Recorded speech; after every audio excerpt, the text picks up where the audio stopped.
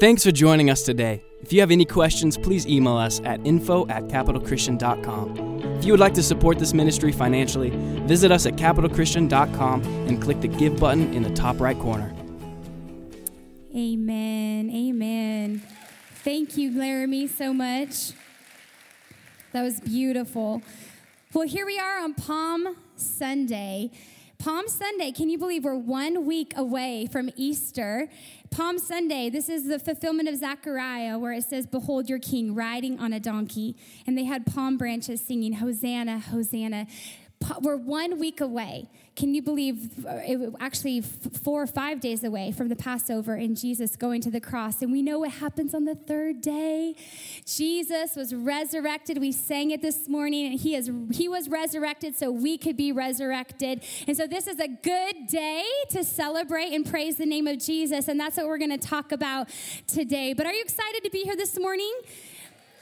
Thank you for braving the snow. Can you believe that? I mean, it's a winter wonderland out there as we've entered into spring. Isn't God, he has such a great sense of humor. He's amazing how he does that. And it actually kind of, in a way, perfectly illustrates my message today that, one of my friends posted yesterday when she had snow where she was at, and she said, it's so like God, just when you think you're going to enter into a new season, it's almost like God says, there's just a little bit more that I have for you in this season. And so this snow is a beautiful reminder. Maybe today say, God, what is it that you have for me in this season before we burst into spring?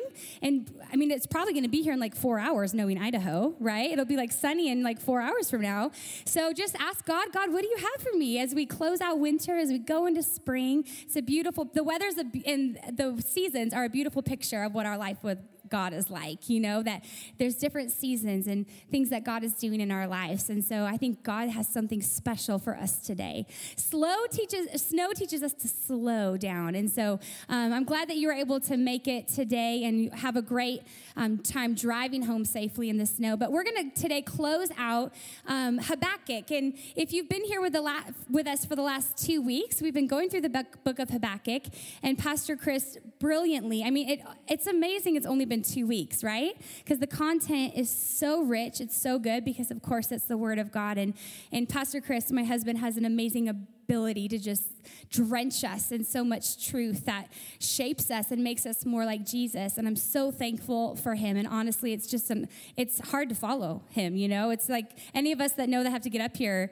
after he preaches, it's like, okay, but God is great, God is good, and God is faithful, and we are one. So I have that. I receive that same anointing today in Jesus' name. But it's my honor to get to close out this series. It was a short series, just 3 weeks, and Habakkuk is just 3 short chapters. So if you've never read the book of Habakkuk before, I encourage you to do so. It's a quick read, and it's really, really good and really powerful. And so I'm going to kind of close us out today, but before I do, I wanted to do a quick little overview, because there's just been so many awesome truths that we've learned in the last 2 weeks, and I want us to remember and rehearse them really quickly. And if you weren't able to be here last week or perhaps the week before, this will just kind of get you up to speed. And I encourage you to also go back and listen to those messages online. But Habakkuk was a man in great distress. We titled this series, I think, what did we call it? Learning to walk by faith in a world defined by feeling. There we go. Living by faith in a world defined by feeling. And this is where we get the scripture, the righteous shall live by faith. And so Habakkuk is a man in great distress, because it was in a time of spiritual decline in Judah, and the people had turned away from God and were given over to false gods, and he was in distress over this. And he also, God had given him a word in the first chapter, I believe, that God was going to use wicked Babylon to come and bring judgment to Judah. And so he was wrestling with this. God, why would you do that? Have you ever been there before? God's ways are mysterious to us, right? We don't necessarily understand why God does the things that he does, and that's why we later learn in the book that the righteous must live by faith. And so he's wrestling, he's trying to reconcile what he knows to be true, what God has spoken to him, with what he sees with natural eyes because they're not really lining up. Have you been there before in your own life where God has given you a promise and spoken something to you, but nothing in sight says that it's happening? And so we have Habakkuk saying, how long, O God? And this is what the first chapter is all about. It's all about Habakkuk pouring out his complaint to God and saying, how long, O God, until you act? And so what's so encouraging, number one, about the book of Habakkuk, and we also see this throughout the book of Psalms, is that God can handle our complaint.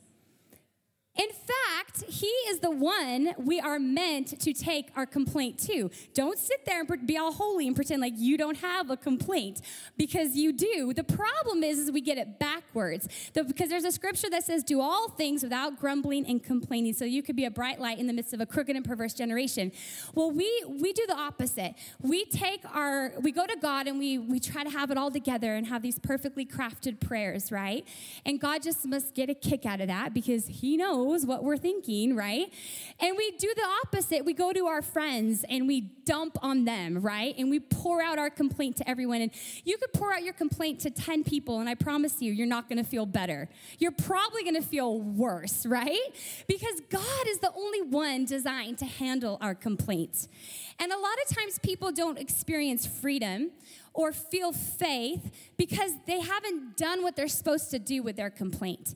You are meant to take your complaint to him. He can handle it. It's safe there. Do you know that you are meant to be honest in prayer? We're not to sugarcoat how we feel or think. No, freedom comes when we take our fear and we bring it to the feet of the only one who can do something about it. He can handle our complaint. You know, prayer is like a portal. It continually amazes me how I can go into prayer feeling one way, fully convinced that, God, there's no way you're going to change my mind about this, right? But I go into prayer, and what happens in prayer when we yield our heart to him and we say, God, speak to me. God, show me your perspective. It's like a portal. We step in one way, and it's amazing. We come out a different way. Where are my 80s babies at? Remember the Jetsons? Does anybody remember that? I mean, I still dream about this. Come on, when are they going to make this machine, right? I remember, was it Judy Jetson? I don't even know. But I remember she would go in like women, like just hair everywhere. We know what we look like when we wake up in the morning, right? And she would step into the machine and it would do her makeup, it would do her hair, it would put on her outfit. I mean, come on, somebody invent this machine, please. And so she would just come out a completely different way. That's kind of a picture of what prayer is like. And we go into prayer one way, and when we yield our heart to him, it's amazing how we can come out of it a completely different way. In fact, I would argue that the Word of God is like that, and worship is like that. And Pastor Chris talked about those are our three keys. Our three keys to freedom and faith and breakthrough in our life. All three of them have this amazing ability as we enter into God's Word, as we enter into worship, as we enter into prayer, to be completely transformed and come out a separate way.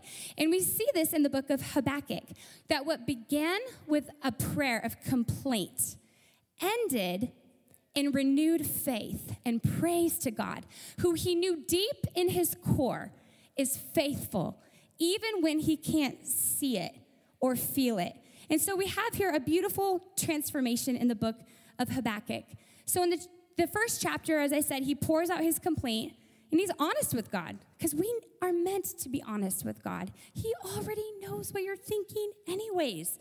Go to him and pour out your complaint. Look at the book of Psalms. We have a whole book of Psalms that I love it. They're honest, right? And they say, God, where are you? Have you been there before in your life? If you haven't, not to be a Debbie Downer, but you're going to have a moment like that in your life with God. God, where are you? But I love it. I dare you to find a psalm that doesn't end with, but God, I know that you're good, and I know that you're faithful. And so we are meant to bring our complaint and be honest to God. And that's what I love that Habakkuk did. So he brings his complaint, how long, oh God, until you're going to do something about this? And then he steps back and he says in chapter 2, I'm going to stand on my watch post and I'm going to see what God might say. And it says, starting in verse 2, it says, and the Lord answered me Write the vision, make it plain on tablets, so he may run who reads it.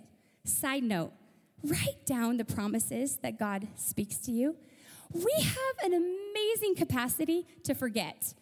It's incredible how we can so easily forget things, right? Have you ever told your friend, oh my gosh, man, you missed it on Sunday. The word was so good. It was so powerful. And they're like, yeah, okay, what was it about? And you're like, oh, Jesus. It's just all about Jesus, right? Because it's amazing how we can be so changed by the word, but we just are so quick to forget. It's so easy for us to not remember. If you didn't know, remember is the second most used phrase in the Bible for a reason. God is telling us to remember. I love the Psalm 42. It's one of my favorite Psalms because it shows it's David in a time of great distress and despair, probably maybe the lowest point of his life. And it says that even his tears mocked him, saying, "Where is your God?" And it said that his tears were his only companion, his constant companion.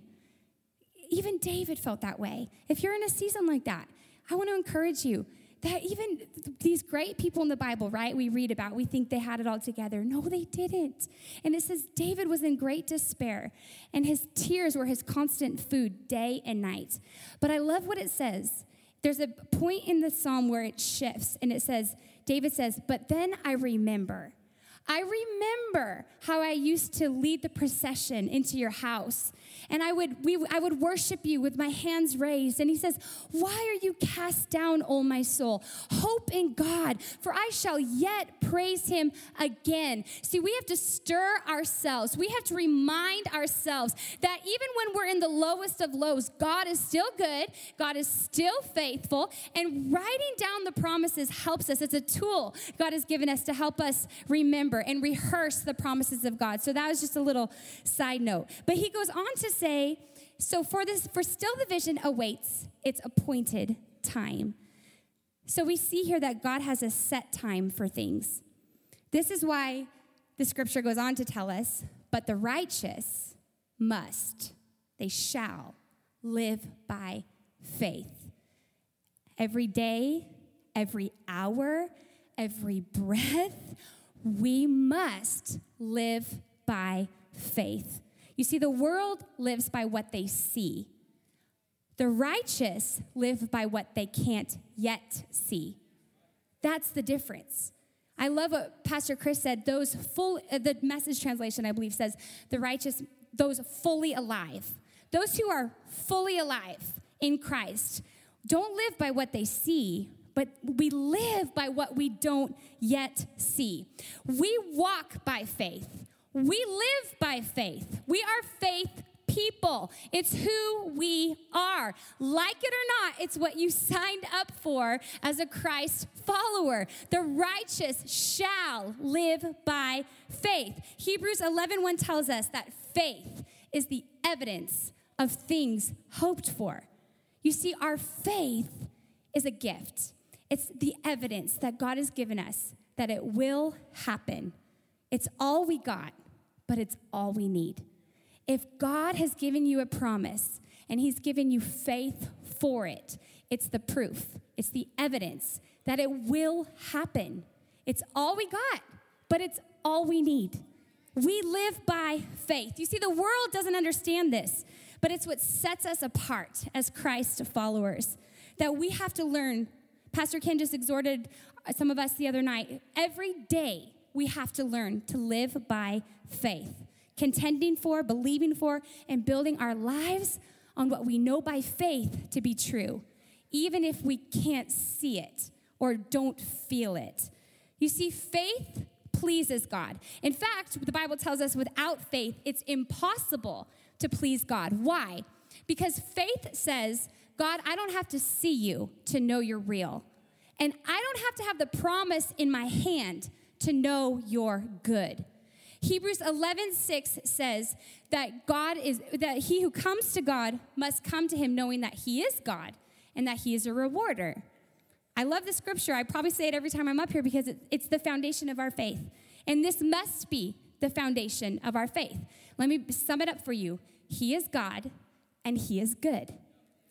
He is God, and he is good. He is God, and he is good. Psalm 119 says, you are good, and you do good. There's no other option for him. That's who he is. He is God, and he is good. And this must be the foundation that we build our lives on. He is God, and he is good. Without that faith, we can't please him. But faith says, God, I know you're real, and I know you're good.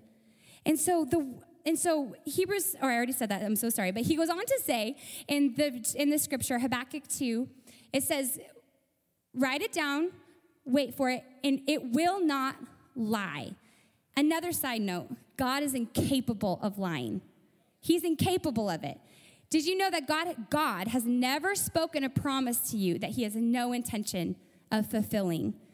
This is sometimes hard for us to believe because we make false promises all the time. Just as humans, we're imperfect, right? But God is not like that. If God said it, you can take it to the bank. It's a done deal. There's 4 verses in the Bible that tell us God cannot lie. 1 Samuel 15:29, Hebrews 6:18, Psalms 89:35, and Numbers 23:19 that says, God is not a man that he should lie. Has he said it, and will he not do it? 2 Corinthians 1:20, we all know it. All of his promises are yes and amen. Amen, let it be. All of his promises that he has spoken are yes and amen. So, if God is the one who spoke it to you, it's not a matter of if, it's a matter of when. God's timing, it's not our timing, right? We wish it was, but so often it's not. I just read in Ecclesiastes the other day, there's a time for everything. God has a set time for things. And it says everything is beautiful in its time. And so God has set a certain time for things to happen. But a lot of times he speaks promises to us, and then a long time passes, right, before we see them come to pass. I know there's many promises God has spoken to me that are nowhere near on the horizon, but I know God's faithful, and he spoke it. So if you are perhaps in that place where God has spoken a promise to you, and there is a long time of waiting, let me encourage you today, you're in good company. Noah waited 120 years for rain to come. Joseph waited 14 years in prison for a crime he didn't even commit. Abraham waited 25 years for the promised son once he received the promise. Job waited 60 to 70 years for God's justice. Moses waited 40 years in the desert. Paul also waited in the desert for about 12 years. And Jesus, King Jesus, the King of the world, he himself waited 30 years. He only was on this earth 33.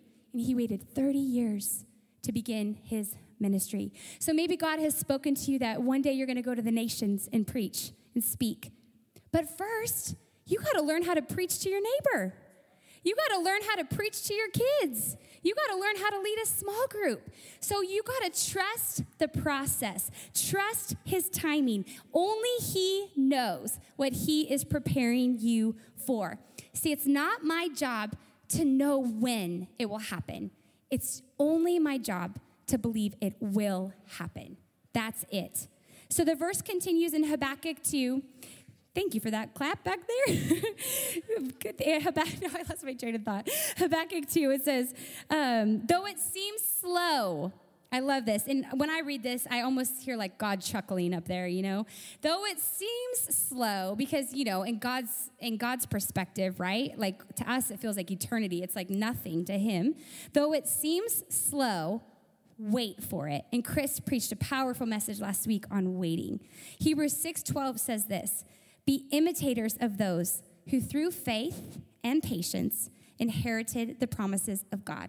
So we see here kind of the secret formula for the righteous, that faith and waiting, and I would add waiting well, produces the promises of God in our life. So perhaps if it's a really big promise that God has given to you, it's going to take great faith and lots of waiting. And we don't like that, right? It sounds beautiful to say it, but we don't really want to do it, right? It's not fun. But Romans 8 in the Message is a beautiful picture that illustrates that the longer the wait, the sweeter the reward. And it tells us in verse 25 that we are to wait for it with patience. And so it continues on in the verse at the end of chapter 2, 2 through 4, and it says, "It will surely come, it will not delay." So this is what I want to talk to us about today. What do I do when there seems to be a delay? What do I do when I'm expecting a nice spring, summery day, and here comes the snow, slowing me down? God is so funny how he does that. What do we do in the waiting, in the wilderness, in the desert, in the low places, in the detours, and in the delays? What do we do when God's promise maybe seems so close, but now seems so far away? You know, I know it sounds crazy, but I know many of you could get up here and say the same thing. That in my life, looking back, the times that were the most precious, the times that were the sweetest, the times where Jesus really felt so close and I heard his tender voice were in the times of delay and in the places of pain and in the times of detours and in the times where it felt like I was wandering through the desert. One of my favorite books in the Bible is Hosea, and it's a beautiful picture of God's faithful, reckless love, how he pursues us. It's amazing. I encourage you to read that book. But there's a scripture in the Bible, in there in chapter 2 that I absolutely love, and I know it's one of Pastor Chris' favorite too. But it says in chapter 2, 14 through 15, there's this scripture that God speaks, and he says, "Therefore, behold, I will allure her and bring her into the wilderness and speak tenderly to her there. And there I will give her her vineyards, and I will make the valley of Acre a door of hope, and there she shall answer, as in the days of her youth, as at the time when she came out of the land of Egypt." Faith is not produced in the mountaintop moments of our life. Faith is actually produced in the valleys. Now, thank God for the mountaintop moments, right? When everything's going great, when miracles are happening, when breakthrough is flowing. Thank God for those moments, right? And God gives us so many of those moments. But can I tell you that faith is not produced there? Perhaps we could say that maybe our faith is displayed there, but our faith is not made there. Our faith is made in the valleys, in the low places, in the detours, and in the delays. So many people want to bypass the wilderness or hurry through it. Don't. It's actually a blessing, and it's a necessary part of every Christ follower's walk. Even Jesus went to the desert. It is there, as we see in Hosea, that we see God and hear his tender voice without distraction. In the wilderness is where I can see God face to face. I know I've experienced this in my own life, and I know many of you have as well. It is in this place that the Father's love becomes front and center for me. It's where all of the other voices are drowned out so that I can hear his tender, loving voice. It's in the desert, in the wilderness, that I learned that he is all I need and all I will ever need. This is where I learn it, not when everything is going great, but when he's really all I've got. I learn that he's all I need and that he's all I'll ever need. It's where I learn to lean on him and even let him carry me when life feels overwhelming. You see, in these moments, in the low places, God is teaching you to cast every care on him. Not just 90%, not even 99.9%, but I love that he said, cast every care on me. Remember, he can handle it. Cast every care on me because I care for you. You see, we all have a built-in longing to be fully known and fully seen and fully understood. But can I tell you that no person can ever be that for you? I love my husband, and he honestly is as close to Jesus as any human can get. I'm convinced of it. But you're welcome. Pay me later. Just kidding. It's our same money. I don't even know what that means. But But I love my husband. He's amazing, and he's the most incredible husband. But he will never get me like Jesus gets me, right? That's right, because women are a mystery, right? He will never get me like Jesus gets me, and I will never get him like Jesus gets him. I'll never know the deep things of his heart like Jesus does. But in Jesus, we are fully known, and we are fully seen. But sadly, so many people miss out, even as Christ followers, on experiencing that Jesus is truly enough. We sing it out all the time. You're all I want, right? We all sing that. You're all I need. But is he?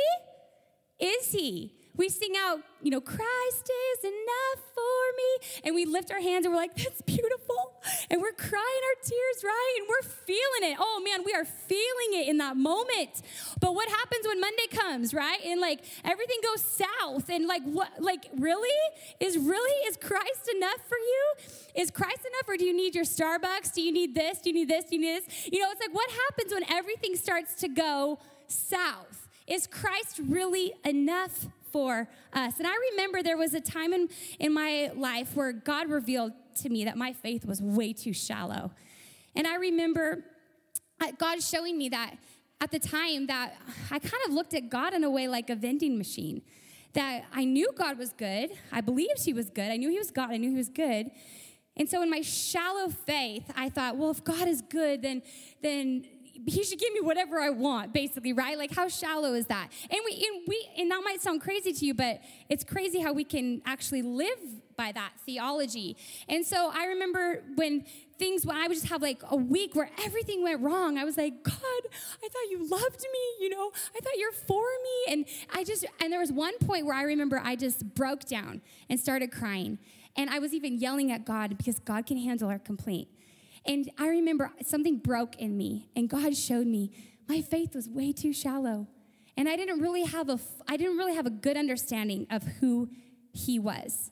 You see, the wilderness is a blessing because God is a good father who knows what we need, and he knows how to produce it in us. Parents, we understand this. If we gave our kids everything that they wanted, we know it would destroy them.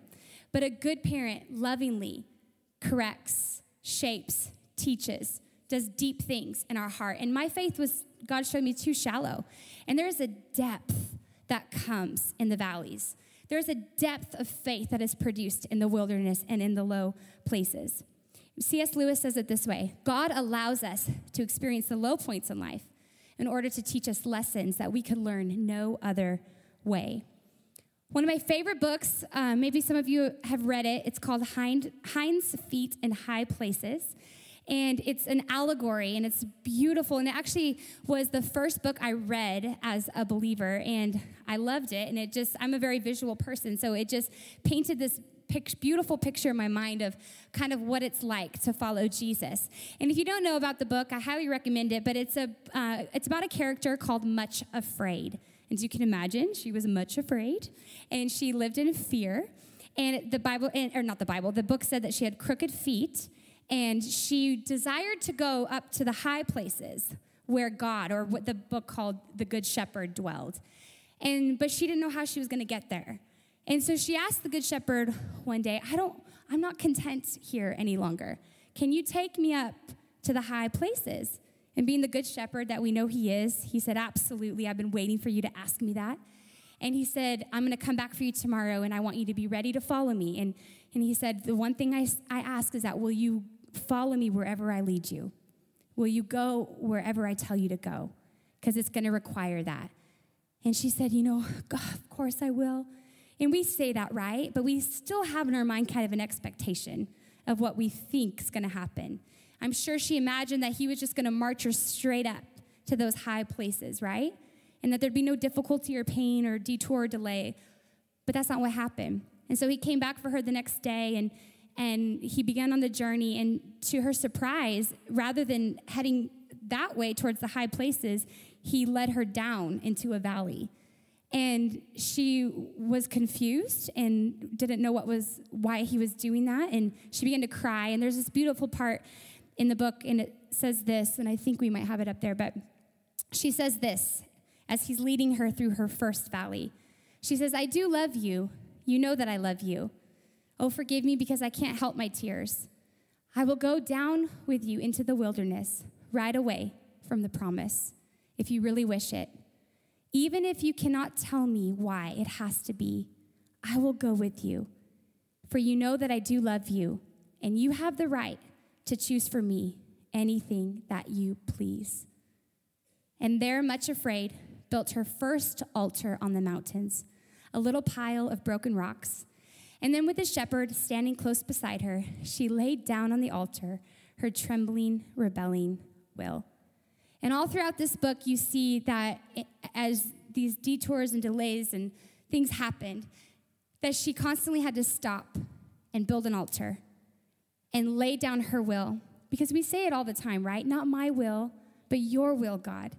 And can I tell you, that's going to take a daily, probably hourly sacrifice. Because, it's not easy, right? But we have to constantly lay down our will. God, I'll go wherever you tell me to go. I'll follow wherever you lead.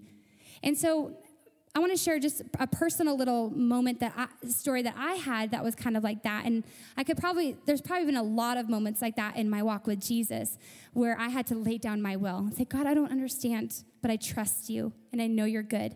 And one of them was almost 2 years ago in April. It'll be 2 years.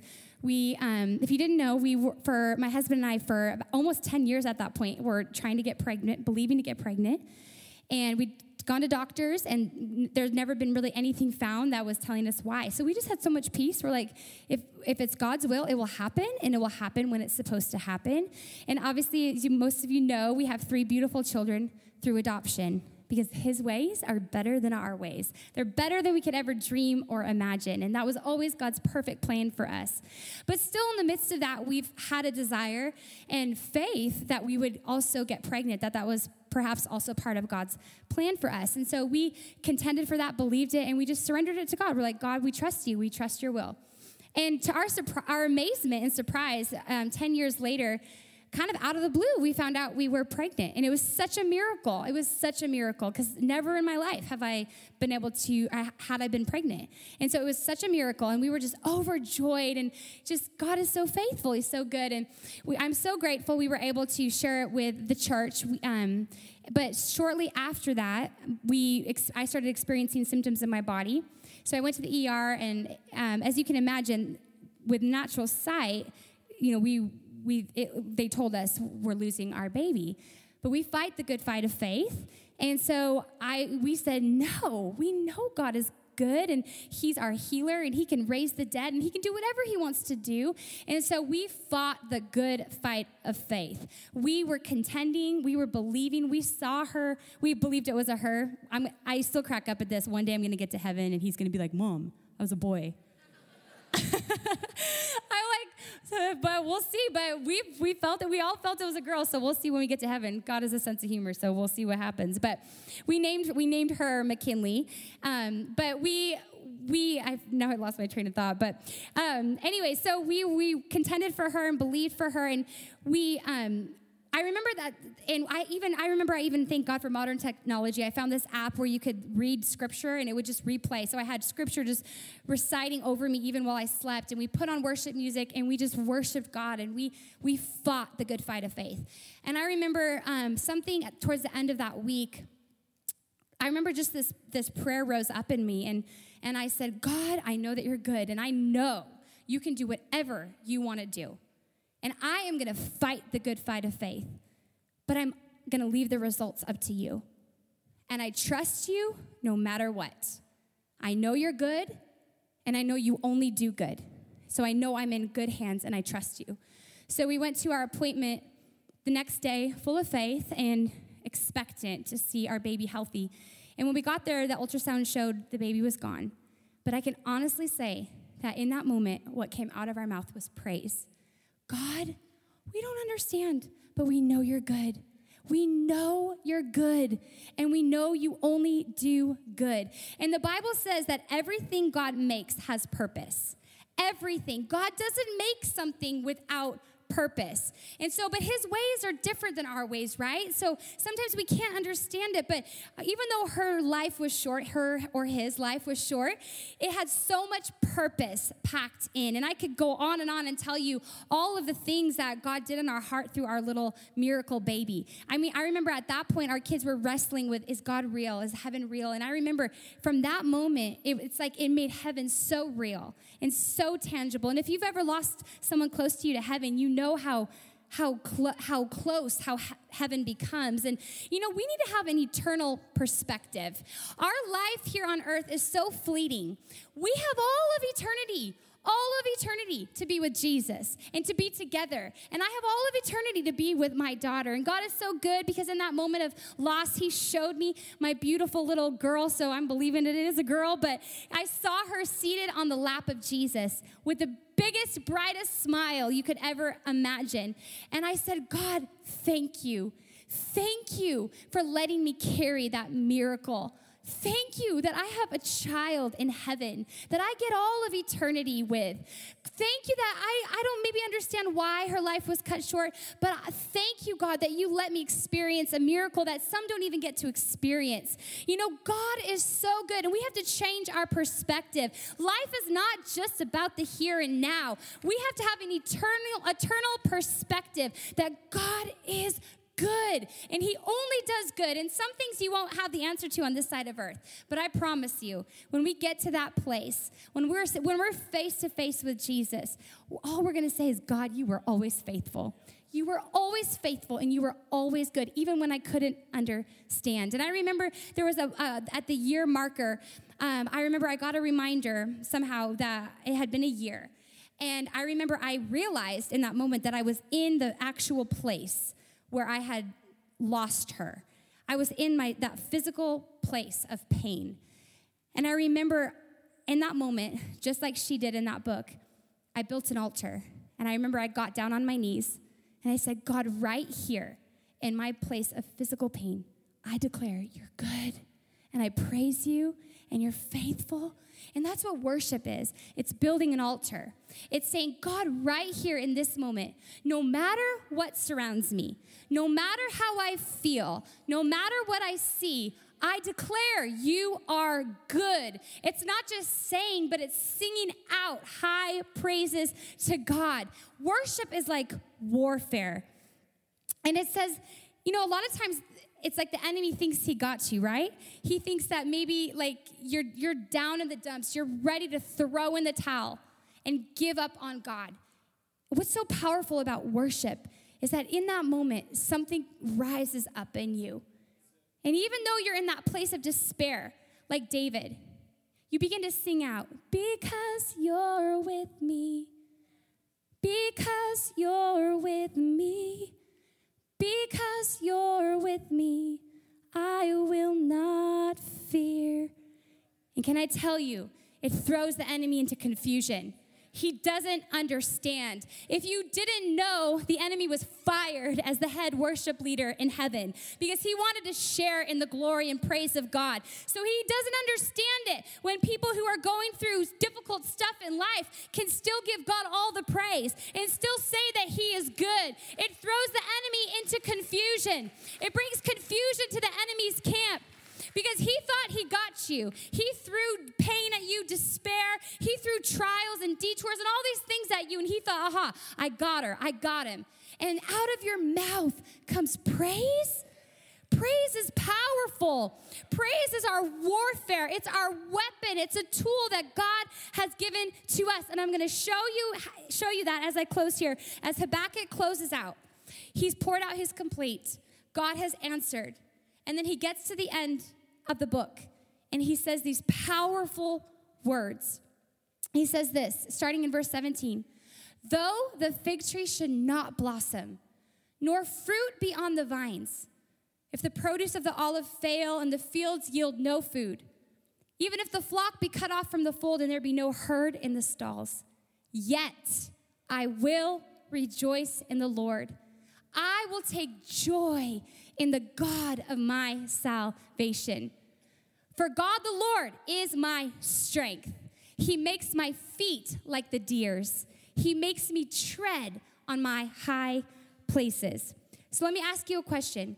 Can you still praise God even when you don't have the promise?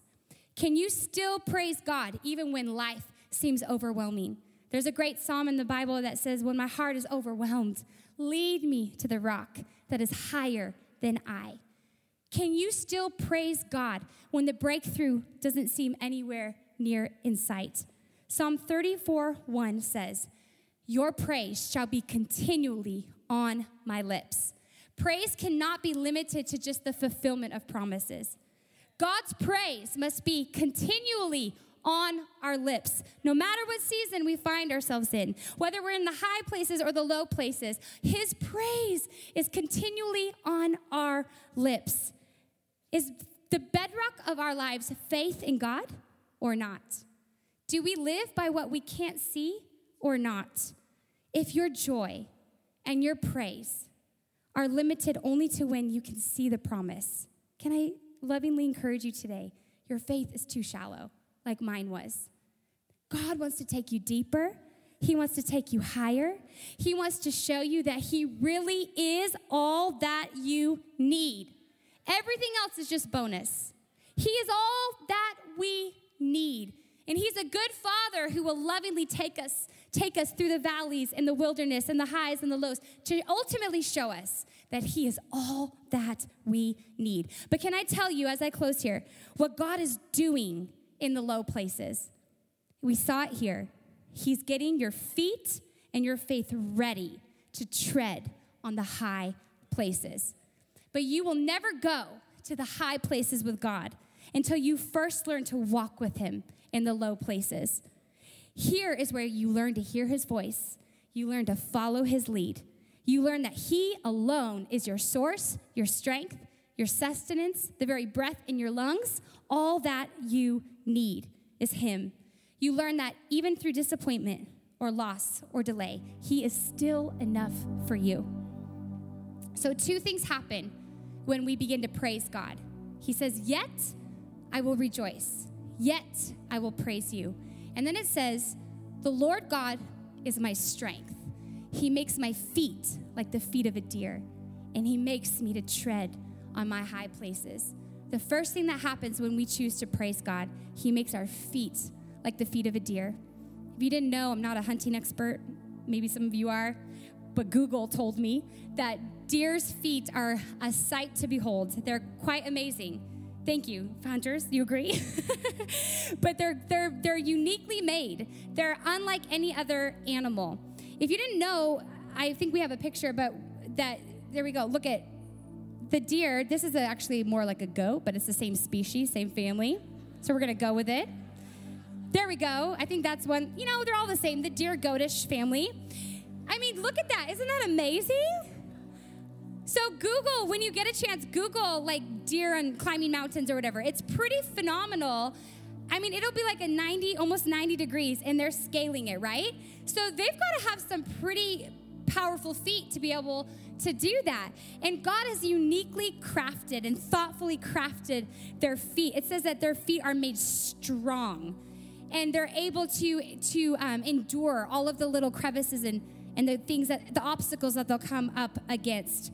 A hind is a female deer that can place her back feet exactly where her front feet step, not 1 inch off. Could it be that the low places are like training for us, where we learn to closely follow the good shepherd? Because see, he's a good father. He's not gonna let you go to the high places until he's equipped you. He's taught you to follow his lead. He's a good father. He's not gonna let that happen because he loves you and he only does good. So he teaches you in the valleys to follow his lead, to stay close behind him. Where he steps, I step. I learned to tenderly hear his voice in the wilderness and follow him wherever he wants to take me so that he can take me to the high places with him. So Psalm 32:8 says this. He says, I will guide you along the best pathway for your life. I will advise you and watch over you. So he makes our feet strong. But the deer is also a picture of grace. they embody grace and ease. There's like a springiness to their step. They're able to clear every obstacle and flee from every enemy. They go to the high, treacherous places with grace and ease and enjoyment. Worship in daily communion does this in our lives. It brings a light-footedness, an ease, a grace to our lives. Habakkuk had this picture in mind when he quoted Psalm 18, when he said, he makes my feet like the deer. There's a light-footedness that God wants to bring to us. But what a contrast that is to our sometimes day-to-day lives, right? We go about our day doing great things for God, but we're exhausted, we're heavy-footed. We come home and we plop on the couch or we collapse into bed exhausted, right? Just bearing our cross for Jesus. But could it be that that's not the way that God designed us to live? He says he will make your feet like the deer, strong, full of grace, light-footed, so that there's a spring in your step. There's an enjoyment to the things that God has called you to do. And so he makes our feet strong and he gives us grace. But the second thing that happens is it says he will set us. Some translations say he will set us on our high places. If we will keep ourselves in worship, in simple communion with God every day, and even though the fig tree does not blossom nor fruit be on the vine, we still rejoice in the God of our salvation. Worship is like this. Praise is like this. He lifts us up. He lifts us up and he sets us on our high places. Ephesians 2:6 says, he raised us up with him and seated us with him in the heavenly places in Christ Jesus. Isaiah said it this way, that we will soar with wings like an eagle. You see, praise, it has this amazing ability when we're stuck here to lift us up higher, to soar with him, to dwell with him. Our perspective changes, our thoughts change. Maybe your circumstances don't change, but you've changed because you've lined your heart up with him. You've magnified the Lord. You've made him big. And there's a scripture I'm skipping ahead here, Psalm 34, that says this as we close, I promise. He says, magnify the Lord with me, and come and let us exalt his name together. You know, praise is like that. It's like a magnifying glass. It causes whatever you're focused on to get bigger. David said, magnify the Lord with me, and let us exalt his name together. When you find yourself maybe in the low places, maybe you're at a delay. Maybe God detoured you, it seems. Maybe you're in a place of pain. Wherever you find yourself at, stop and worship God. Give him praise and magnify his name, and watch how everything else becomes small. We all know this to be true, but it's amazing how, just like I talked about prayer being that portal, worship is like that too. Maybe you have an obstacle that seems so big and overwhelming in front of you. But what always happens in worship is that you begin to change your focus and you focus on God and you begin to magnify him, and all of a sudden that thing becomes so small and he becomes so big. That's what praise is like for us. Because in the mountain top, he is faithful. And in the valley, he is faithful. He is always faithful. So whatever season we find ourselves in, can we stop and praise him and lift him up and magnify his name? Come and let us exalt his name together. And it goes on to say that I sought the Lord and he heard me and he delivered me from all of my fears. So this is what we're going to do on Palm Sunday. I'm going to ask you to stand. And I want us to close and worship and praise this morning. I want us to build an altar of praise and say, God, though the fig tree may not blossom and nor fruit be on the vine in my life, yet I will praise you and I will rejoice in the God of my salvation. And I promise as you do that this morning, he said he will make your feet like the feet of the deer. He will make your feet strong. He will bring an ease to your life. He will pour out his grace on you, and he will set you on the high places where Christ is seated.